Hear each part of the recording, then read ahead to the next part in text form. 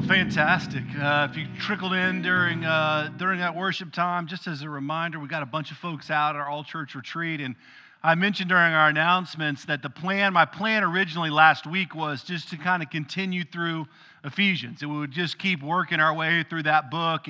But as I started spending time in the week, what I realized is that what we were going to be talking about over this weekend out there was really important for us to kind of engage in here. It's not just a retreat kind of idea, but really something that we all need to engage in. And then we'd kind of pick Ephesians back up as a whole family when everybody kind of came back from retreat and whatnot. So what I want to do this morning is I want to explore some of the things that we were talking about this weekend that I think are very vital, at least in terms of how most of us approach our spiritual life. So our theme for this weekend, we're out on our all-church retreat, has been the idea of spiritual renewal and what takes place in our hearts in order to reorient us to a place where we're excited and on fire and moving towards our relationship with Christ. And kind of what got us started thinking about that was that a lot of my life is moving from one task to another. It finds a lot of accomplishment of removing something from a list.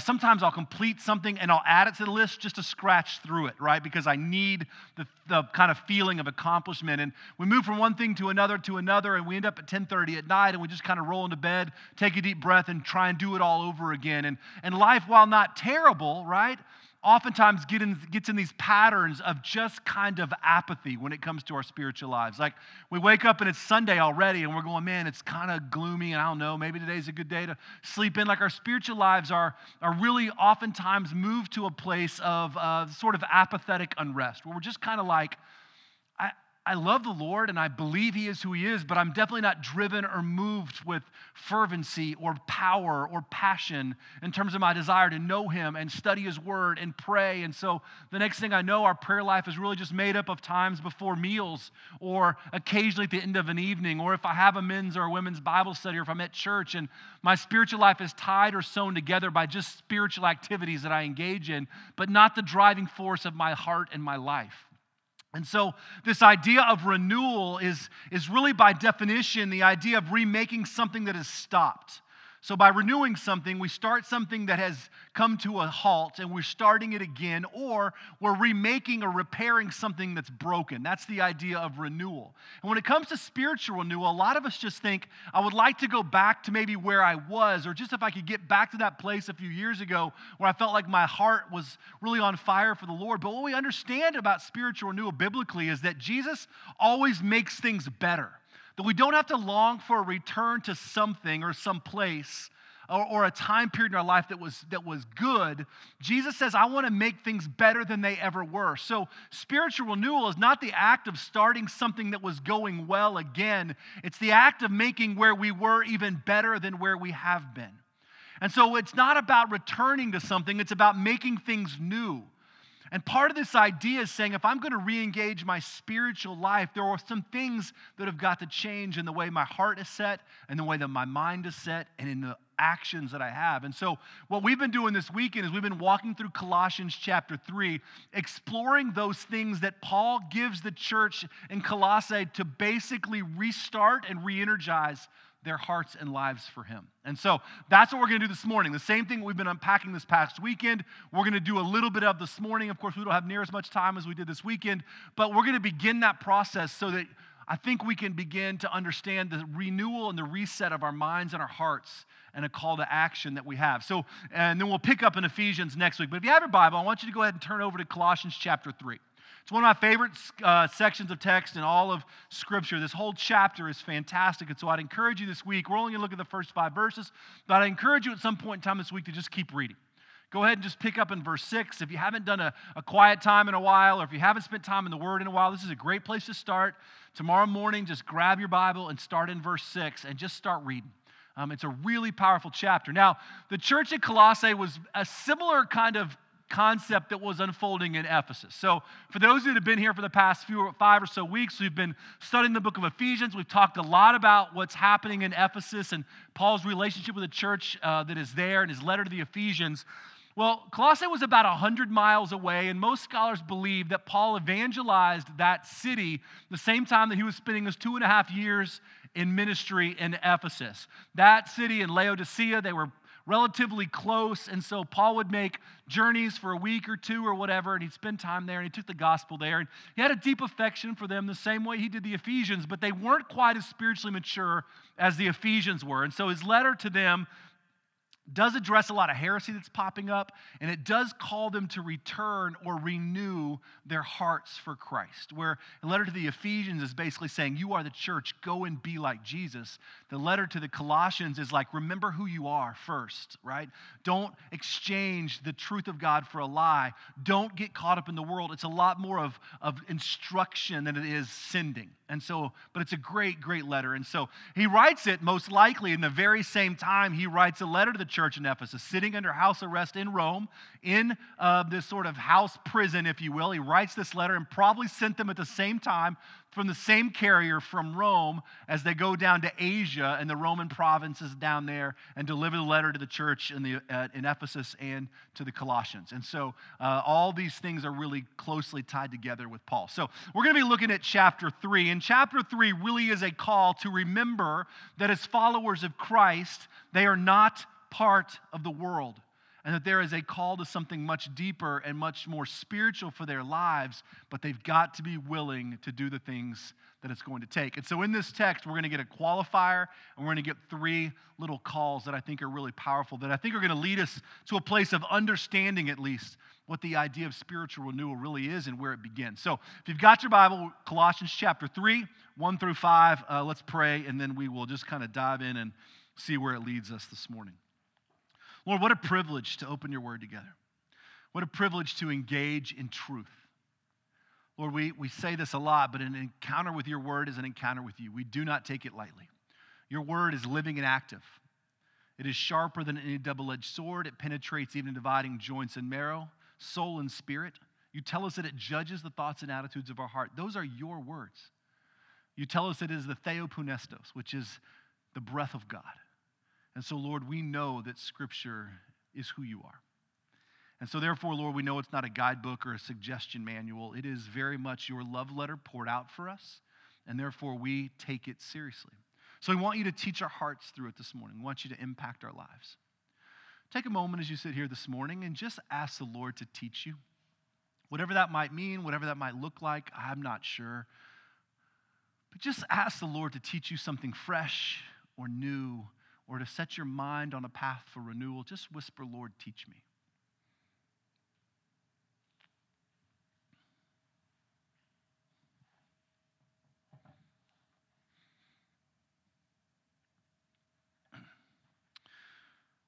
And as we do each week, take a moment and pray for someone around you. Maybe you know them, maybe you don't. Maybe you're here for maybe the first or second time and it seems a little odd. Just try it. Be in the habit of praying for other people. Just pray something simple. Ask God to move in them or to bless them or to encourage them. We want to be a church that cares deeply about the spiritual lives of the people around us. Everything that unfolds here on Sunday morning is just not about you. So pray for the people around you. Care about their spiritual growth.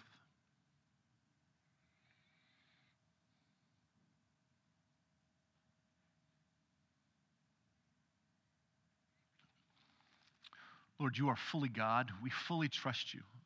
We confess that at times in our lives, we come to these places of just kind of mediocrity, apathy. We come to a place of discouragement at times, or frustration, or maybe we just don't care. Or our life with you has become a habit. Church is an afterthought. Your word is something we want, but we don't long for. Prayer is something that we believe in, but we don't engage in. We just get lost in the mundane of life, and our spiritual life seems to go with it, and we're called to so much more. So this morning, Lord, help us engage in this thought process about renewing our heart and our mind spiritually so that we might fully know you. We ask these things in the risen name of Jesus, our Savior and our Redeemer. Amen. So Colossians chapter 3 in its entirety is really a call. It's a large call to the church. And that's why I'm encouraging you at some point in time this week to just finish reading it out. Start in verse 6. We're going to be in 1 through 5 and just keep reading because it's going to be a continuation of what we start this morning. And this past weekend at our retreat, we worked through all 15 verses. And so we're just going to be looking at the first 5 this morning. But this is what Paul says to the church and what he calls them to. He says, "Since then you have been raised with Christ. Set your hearts on things above, where Christ is seated at the right hand of God. Set your minds on things above, not on earthly things. For you died, and your life is now hidden with Christ in God. When Christ, who is your life, appears, then you will also appear with him in glory. Put to death, therefore, whatever belongs to your earthly nature: sexual immorality, impurity, lust, evil desires, and greed, which is idolatry. Because of these, the wrath of God is coming." So Paul does a few things here. One, he gives a qualifier to open this chapter up. And then he gives some specific instructions about what it's going to take to begin to reorient your heart and your mind and your behavior to begin to engage spiritually in a mindset that's different than the world, all right? And that's really what he's trying to get the church to understand. He's saying, look, you are no longer part of this thing called the world because something has happened in you, and that's the qualifier. And the qualifier in this verse comes right in verse 1 where it says, "Since then you have been raised with Christ." Some of those versions say if then. So since then or if then, what that tells us is he's talking to believers. Since then, meaning all of you are believers, or if then, some of you are believers, but he's addressing those that are reading this letter, or those that are a part of unpacking these words as believers. So since then you have been raised with Christ. So saying, listen, what I'm getting ready to tell you is designed for those of you that have surrendered your hearts to Jesus. And that qualifier is actually a separation from the world. He is separating this group of people out from everybody else that might hear these words that are to follow. So because you've been set apart, right? Because you have been raised in Christ, something is different in you. Now, we know that to be true, right? Because as followers of Christ, what that means is that we have surrendered our life to Jesus Christ, we have died to ourselves, and we have been raised in him. It's this idea of baptism, right? It's the very imagery of baptism, that we put to death our old self, and that we are raised to life in Christ. So he says, since you have been raised to life in Christ, in other words, those of you who have been to death to yourself, been raised, been saved, you've been baptized, you've been buried in your old way of life and raised to a new way of life, something should be radically different in you. Your life is no longer yours, is what the qualifier is. You are no longer you. You have been put to death and you have been raised. Paul says it this way in his letter to Galatians. He says, I have been crucified with Christ, and I no longer live, but Christ lives in me. So Paul says in that letter to the church in Galatia that the mentality is that I have literally been killed with Christ and I've been raised to new life, and I no longer live, but Christ lives in me. In other words, I am his and he is mine. It's that idea out of 2 Corinthians about being a new creation, right?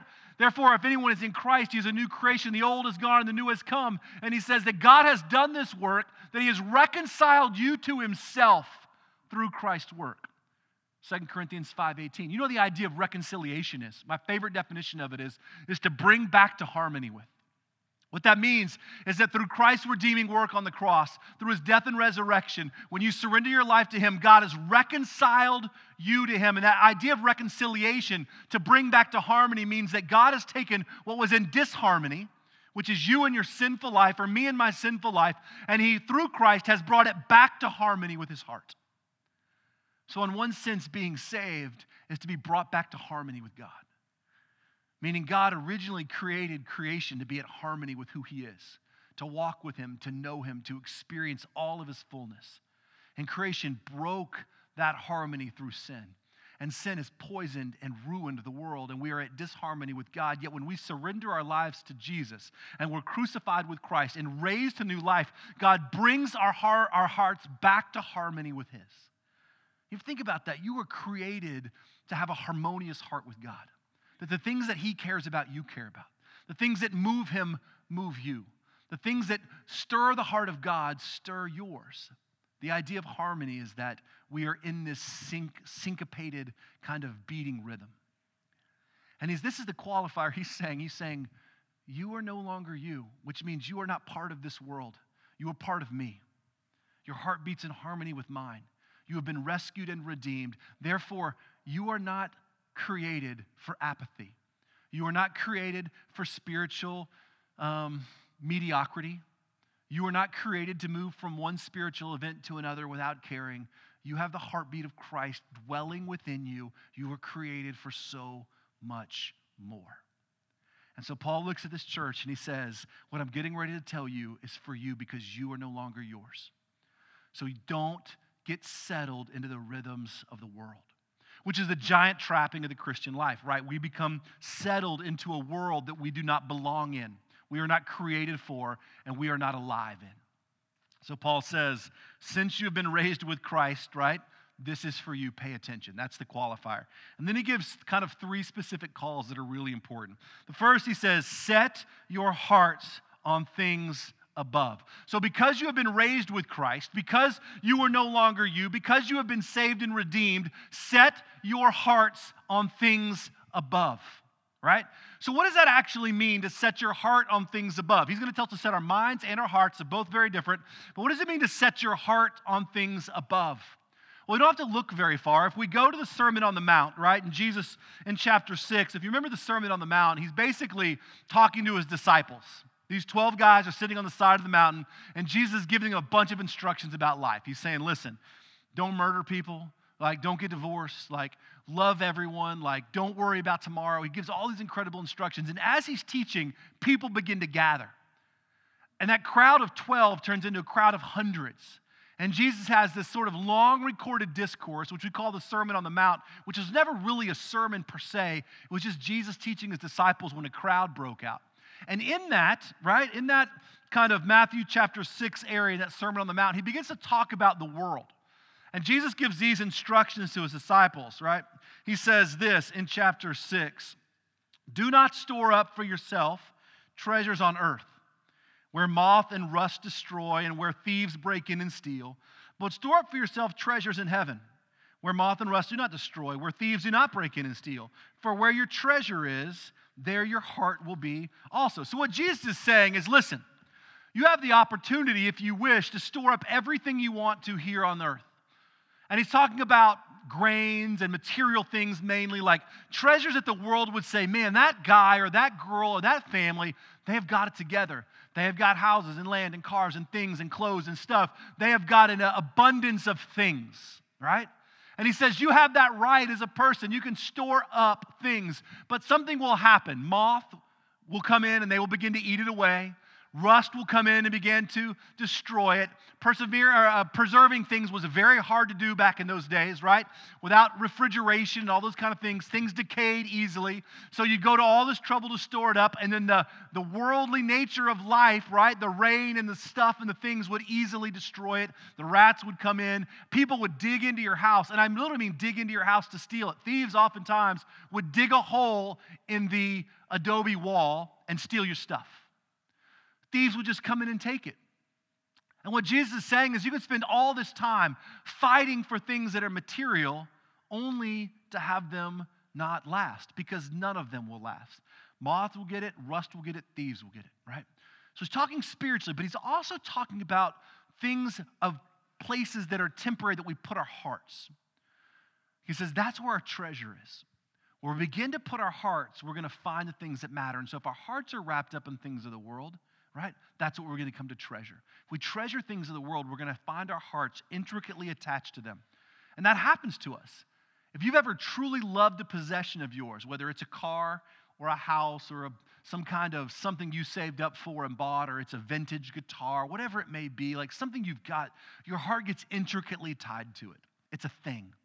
It's temporary. But our hearts get tied to them. And we understand quickly, right, that our hearts get tied to worldly things. And not just worldly things, but worldly also ideas that are temporary, like recognition. We want people to know what we do and how we do it. We want to get recognition at work, or even in our own marriages. We want the temporary praise that comes from people saying, like, look, you've done a great job. You've worked really hard. I'm really grateful for you. All of these things begin to stroke our heart, and we begin to put our heart into them, and we begin to work for them. I'm working for the praise of people, right? My heart is tied to the affection that people give me when they see me perform at work. I need to get to the highest level of whatever I am in a profession, not because I want to, but because sometimes I need the strokes to my ego. My pride is welling up in me. I begin to attach my life to things of the world. And this is what Paul's saying. He's saying, look, do not set your hearts on earthly things. And our heart is where our treasure is. So if I were to ask you to glance at your life, and of course this is not, it's a rhetorical question, and just say, what is it that you truly treasure in this life? None of us that are here that are part of that raised to life in Christ, that qualifier, would ever out loud say, well, yeah, man, my treasures here, definitely love my house, I'm going to, whatever. We would fight to say the material things, but we live very differently. None of us would want to say it's the materialism or those temporary praises or accolades or things that people give us or that we fight for, that we long for, right? The affection of people, maybe because we didn't get it growing up. Whatever it is, we fight for them with our heart and we sink our treasure in there. We find our worth there. We find our worth in the things that people say or in what we can accrue so that people will look at us and say, man, they got it together. None of us would say that out loud, but our lives betray us, right? They give us away. The things that we spend money on, the things that we store up, the things that matter give us away. And Paul says, part of the reason you're stuck in a place that is not alive spiritually is because you've attached your hearts to things that aren't. If you attach your hearts to things of the world, you're going to watch your spiritual heart decay. Because where your treasure is, there your heart is. And if your treasure is something here and it begins to fall apart, so will you. And those things that are also very worldly, right? They can be relationships. We attach our heart to them and they become our identity. And when they fall apart, we know nothing because we don't have Christ. We've put all of our heart into whatever this thing is relationally, and when it falls apart, or it happens a lot of times with work, we attach our identity for years and years and years in pursuing a career. We go to school, we go to grad school, we go post-grad school, we go through residency, we do all these kind of things. We attach our life to these titles and things, and if they fall apart, we oftentimes are left empty because we've sown our hearts to something that's tied to the world, and we don't know who we are aside from that because our heart is attached to something to the world. Now, it's not saying don't have those things. It's not saying don't do them. He's saying that when we invest our hearts in the things of the world, our treasure is there. So we have to fight to put our heart in things that are eternal. It doesn't mean you can't have a car or a house or a career, but what it means is that your heart can't live there. Being a follower of Christ means although I engage and live in this world, my heart, it doesn't own my heart. It doesn't belong there. So stuff will always just be stuff. At the end of the world, if we lose it, that's okay. I'm fully alive in Christ. Take my car, my job, my house, my things. That's okay. I am content in Christ. I am not worried about what the world will say. My heart and my treasure are not sown to it. So, yes, it's stuff and it's nice and it's a convenience, but it's just things. It doesn't last. And so Paul says that if you want to begin this process of renewing spiritually, you have to begin to remove your heart from the things of the world. Focus on things above. And what are those things above that we focus on? Things that last for eternity, right? Sharing the gospel with the people that you love. Like the idea of saying, I want my mom or my sister or my coworker to know Christ so bad because I want them to know eternity.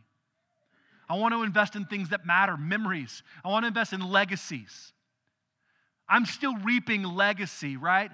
From my father's fathers of stories that they've passed down. We are reaping legacy of Paul, who invested spiritually in people that wrote those things down, that passed them on, that turned it into these books and words, and we're sitting on his legacy of something that matters. That Paul didn't take his kind of religious fame, which he certainly had, and turn it into multiple houses across the Roman region, right? And chariots and things that he stored up. Now, Paul's heart was tied to the gospel. And things were a means to get places so that he could share the gospel with other people, and we reap the legacy, right? So he says this, he says, set your heart on things above. Then he takes it one step further. He says, and set your mind on things above, where Christ is seated at the right hand of God, right? Set your mind on things above.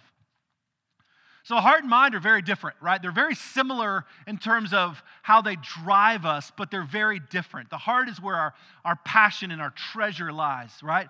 But our mind is where most of our time is spent dwelling, right? If you're anything like me, and I'm sure you're not, but on some level you may be, our minds are often preoccupied with just stuff that has to happen.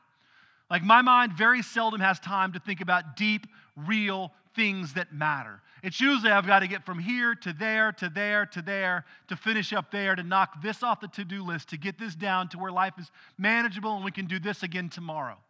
And I can feel accomplished or not accomplished, but most of the time, the energy I spend are not on things that truly matter eternally.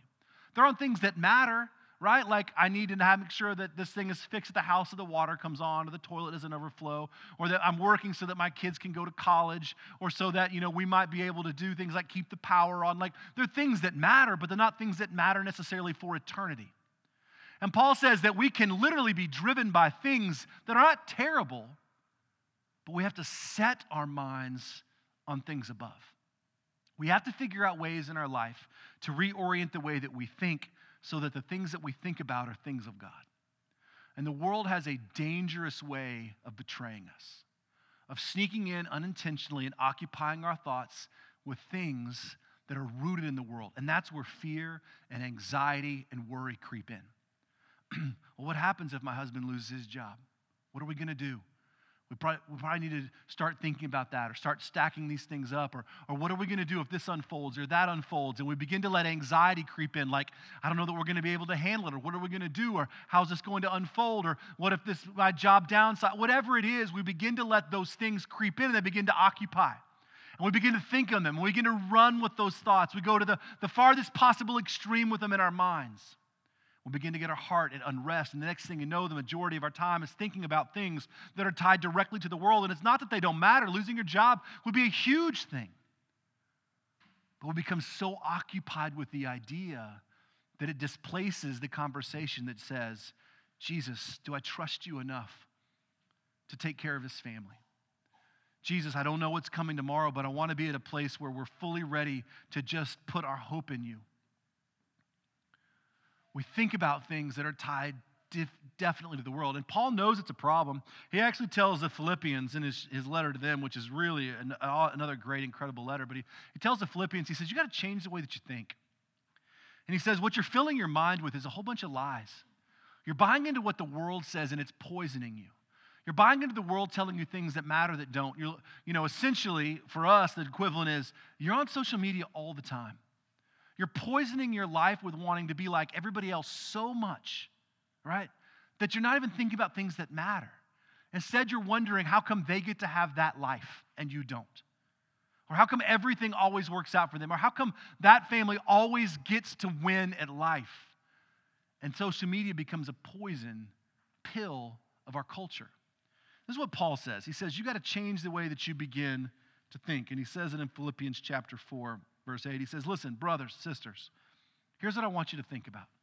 Whatever is true, whatever is noble, whatever is right, whatever is admirable, whatever is lovely, if anything is excellent or praiseworthy, that's what you should be thinking about. So I began to do a list this week as I was kind of getting ready for the retreat and thinking about Sunday of what I think about on a daily basis. True, noble, right, excellent, admirable, lovely, praiseworthy. Most of those qualifiers didn't fall into my thought process. I thought about a lot of things, some super unhealthy, some lies, and some just really busy, but I didn't find myself carving out time to think about things that were noble or right or excellent or praiseworthy or really just all out healthy for me, right? I felt overrun and tired, and how are we going to get all these things done? And we're gearing up for a retreat and stuff, but how are we going to get all these things done and accomplished and knocked out? And I still have to get a sermon written. And that's the way my mind was playing out. I still have to do this, which is usually the greatest joy of my week, is to think about how am I going to squeeze that in to all this. And oftentimes that's the way my life is, right? I find myself in a place where the things that I focus on are wrapped deeply into the world. Sometimes they're really poisonous, and sometimes they're just superficial. But either way, they're not of the Lord. And what Paul is saying is that an active part of being spiritually renewed is taking captive thoughts and exchanging those thoughts for things that are of the Lord. I'm not going to let this worry run me. You don't get that power in my life, Satan. You don't get it.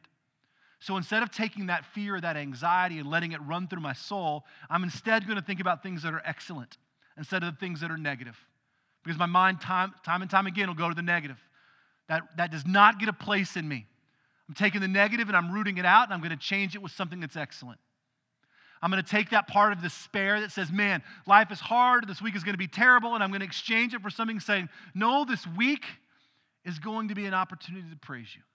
I'm not going to be able to do it on my own. I'm going to need your help, Lord, and so I'm going to think about things that are praiseworthy, which is, Lord, I need you today. I'm going to exchange that worldly part that wants to come in and tell me a lie, and I'm going to exchange it for something that is of the kingdom. It's important for us to take captive our thoughts.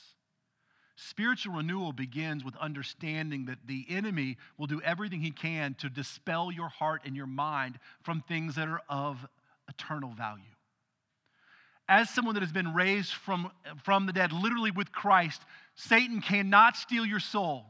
We talked about this in our study of Hebrews. From a theological standpoint, you are sealed and saved, but what he can do is he can destroy your effective nature and put you into a place of spiritual unrest and worldly apathy. And he will do everything in his power to keep you there. And so the lies of the enemy are very much pressing into the soul of who we are, saying, you're not worthy. He uses shame as a great tool. He uses worry as a great tool. He uses anxiety as a great weapon. He uses negative thoughts as a way to keep our minds at bay from being hopeful. And Paul says, if you're going to renew your mind as someone that has been saved and redeemed, you have to begin to change the way that you think. He tells us later on in Scripture that we have to take captive every thought and make it obedient to Christ. So when you have that negative one that comes in that wants to poison your soul, you say, no way. I'm not letting you do it. You are my thought. I take you captive. And in Christ's name, you don't get to ruin me today. So I'm not going to let shame come in for the things that I've done in the past and to have the enemy tell me I'm not worthy. I know I'm not worthy. I'm fully aware. But Jesus calls me his beloved, and so I rest in him. Right? I know this is going to be a hard week. Why do I want to continue to speak that over me? Instead, I'm going to say it's an opportunity for God to display his glory. It's going to be hard. I'm going to need your strength. I'm going to change the way that I think about it. I'm going to use different words and different language. I'm going to use words that matter. Instead of thinking about things that are trivial and negative and hurtful, I'm going to find ways to think about things that are noble and excellent and praiseworthy. And those are the things that are also going to come out of my mouth. Because oftentimes what I dwell on is what comes out of my mouth. And if I'm in negative, or if I'm beating myself up, or I'm beat up, I beat up the people around me. But instead, I'm going to speak noble truths over the people in my life. I'm going to encourage my wife and my children. I'm going to love them well because I know that my heart is aligned correctly with Christ.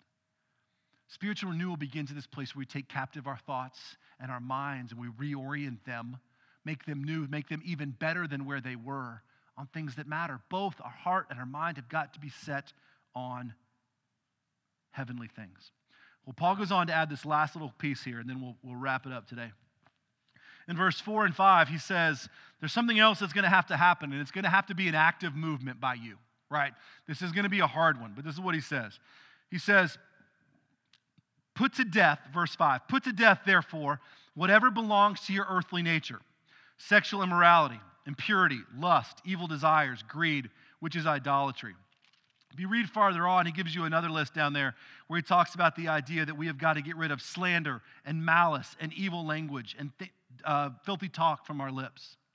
He puts all these things in context where he just says, listen, there's going to have to be a place in your life where you're going to put to death your earthly nature.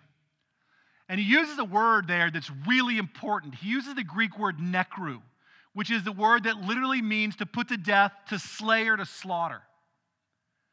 Now, he does it very intentionally, because later on what he's going to say about some other things, he's going to say, rid your life of these things. Very different Greek word. But right here he says, what I want you to do is I want you to put to death, to slay, to murder, to slaughter your earthly nature.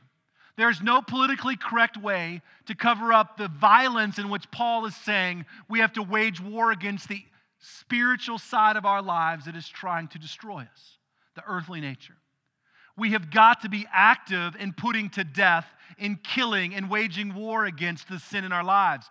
We have become a people that are complacent with sin, and as long as we're trying to actively not engage with it, we're okay with it being in our lives. But the problem with sin is that it is not a game to God. Sin is death.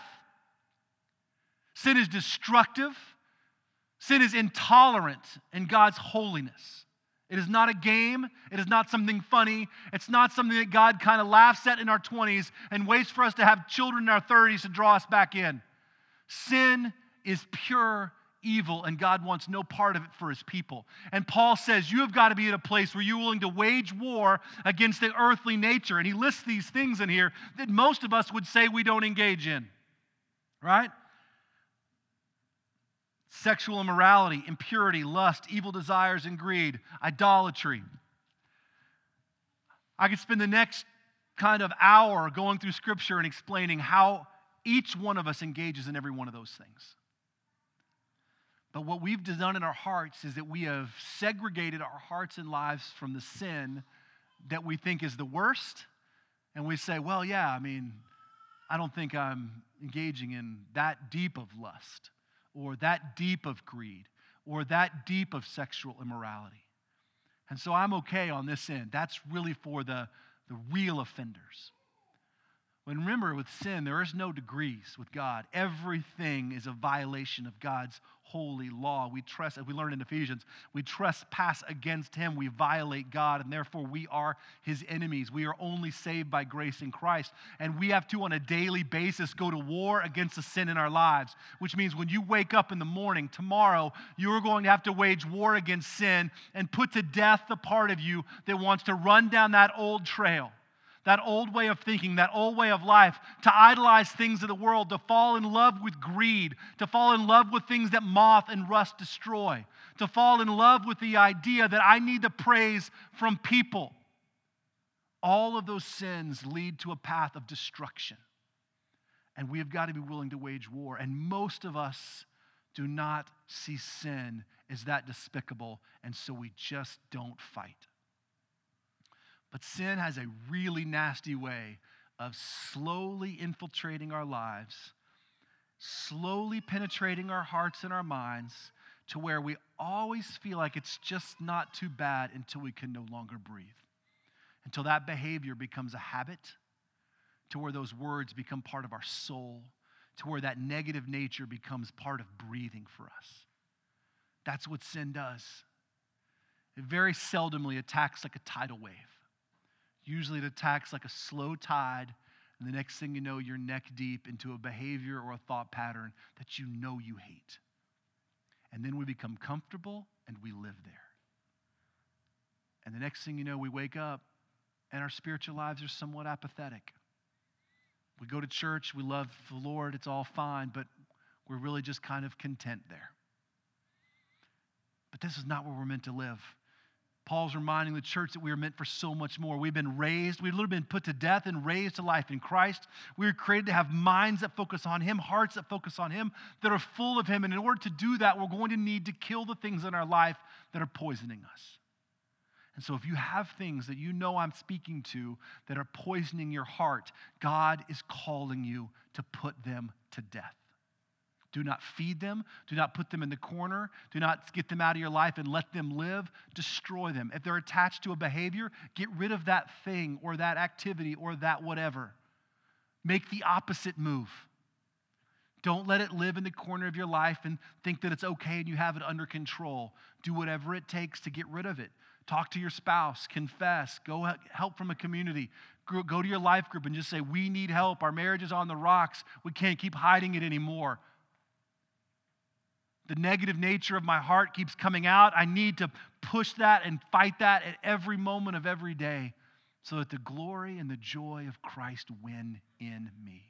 Whatever it is, you got to be willing to wage war. See, renewal is a mindset. It's something that Christ gives us when we are raised to life in him, but something that we continually have to fight for as followers of Christ. Don't quit fighting. Wage war. Spiritual renewal is the great promise of those who trust in Jesus. Let's pray together. Lord, we thank you for the opportunity this morning just to spend some time in your word. We thank you for our other half of our family that's outside of Tulsa, looking at these same things, talking about the idea of what it looks like to wage war and to fight the spiritual apathy that's in our lives, Lord, and renew our hearts and our minds. It's not easy. It's actually really, really hard. It sounds so easy on paper. Just put this to death, fight against that, change the way that I think. But it's challenging, Lord. We've created these systems, these rhythms, these patterns that are who we are. And the truth is, a lot of us just don't want to change. Like, I oftentimes just don't want to. I become very comfortable, but I also hate my own comfort. And so, Lord, I ask that you would transform our thinking. We wouldn't be attached to the things of the world, the temporary, the worldly, the material. Instead, we'd focus on things that leave legacy, that are of eternal significance. Does this matter in the economy of God? Do I get to take this with me when I die? What if I left a legacy of love in my children? What if I focused on things that truly mattered? Loving people well, serving them, encouraging them, being a voice of joy in someone else's heart. What if I built my heart that same way?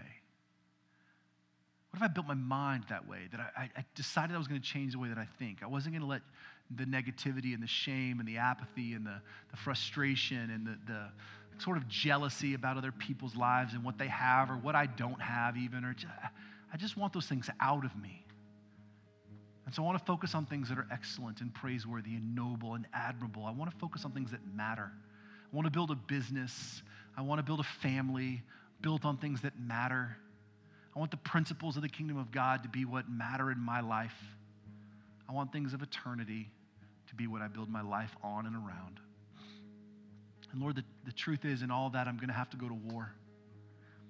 I can't get rid of them on my own. I can't just put them in the corner or stick them in the closet. Lord, I have to fight them and kill them and put them to death.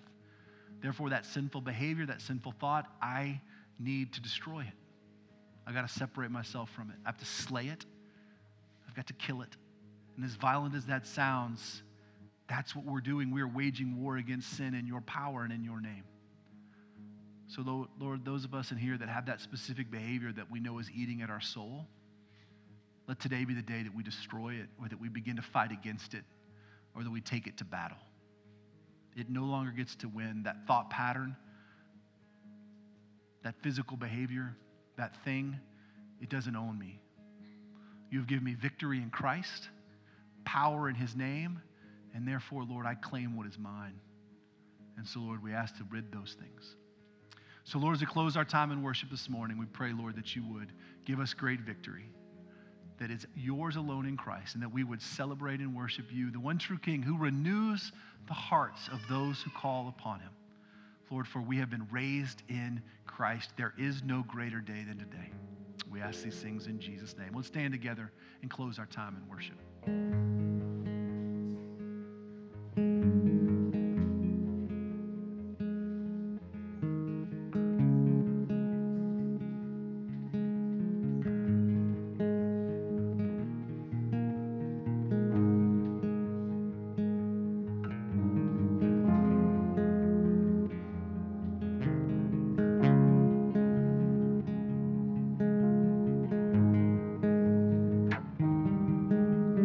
Jesus.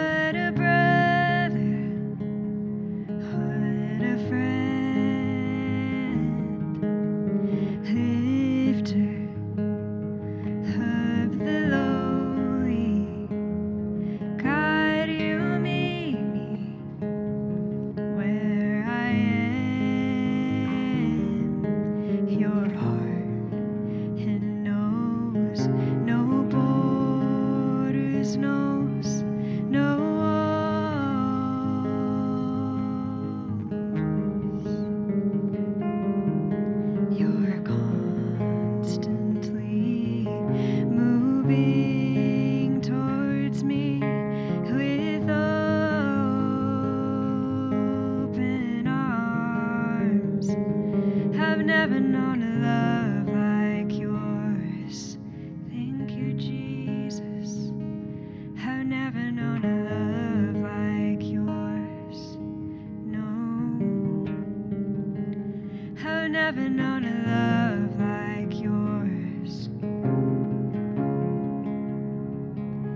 I've never known a love like yours. Oh, Jesus, what a Savior, what a brother, what a friend, oh, lifter of the lowly. God, you meet me where I am. Your heart and knows no borders, knows no walls. Oh, you're constantly moving towards me with open arms. I've never known a love like yours. I've never known a love like yours. No, I've never known a love like yours. I've never known a love like yours. No, and hallelujah, hallelujah, what a beautiful way you've shown us. Hallelujah, hallelujah,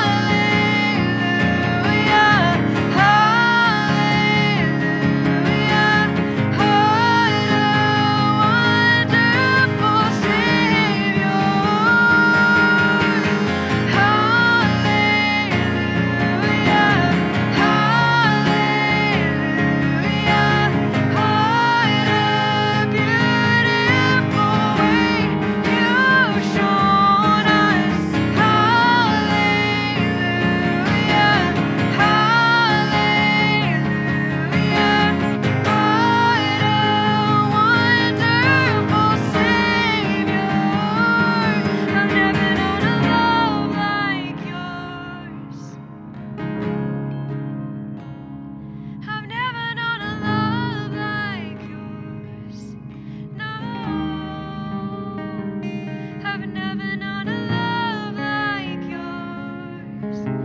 Oh, Jesus, I've never known a love like yours.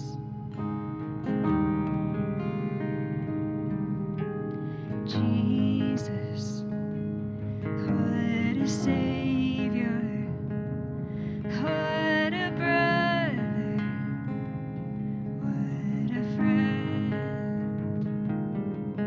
You're the lifter of the lowly. God, you meet me where I am.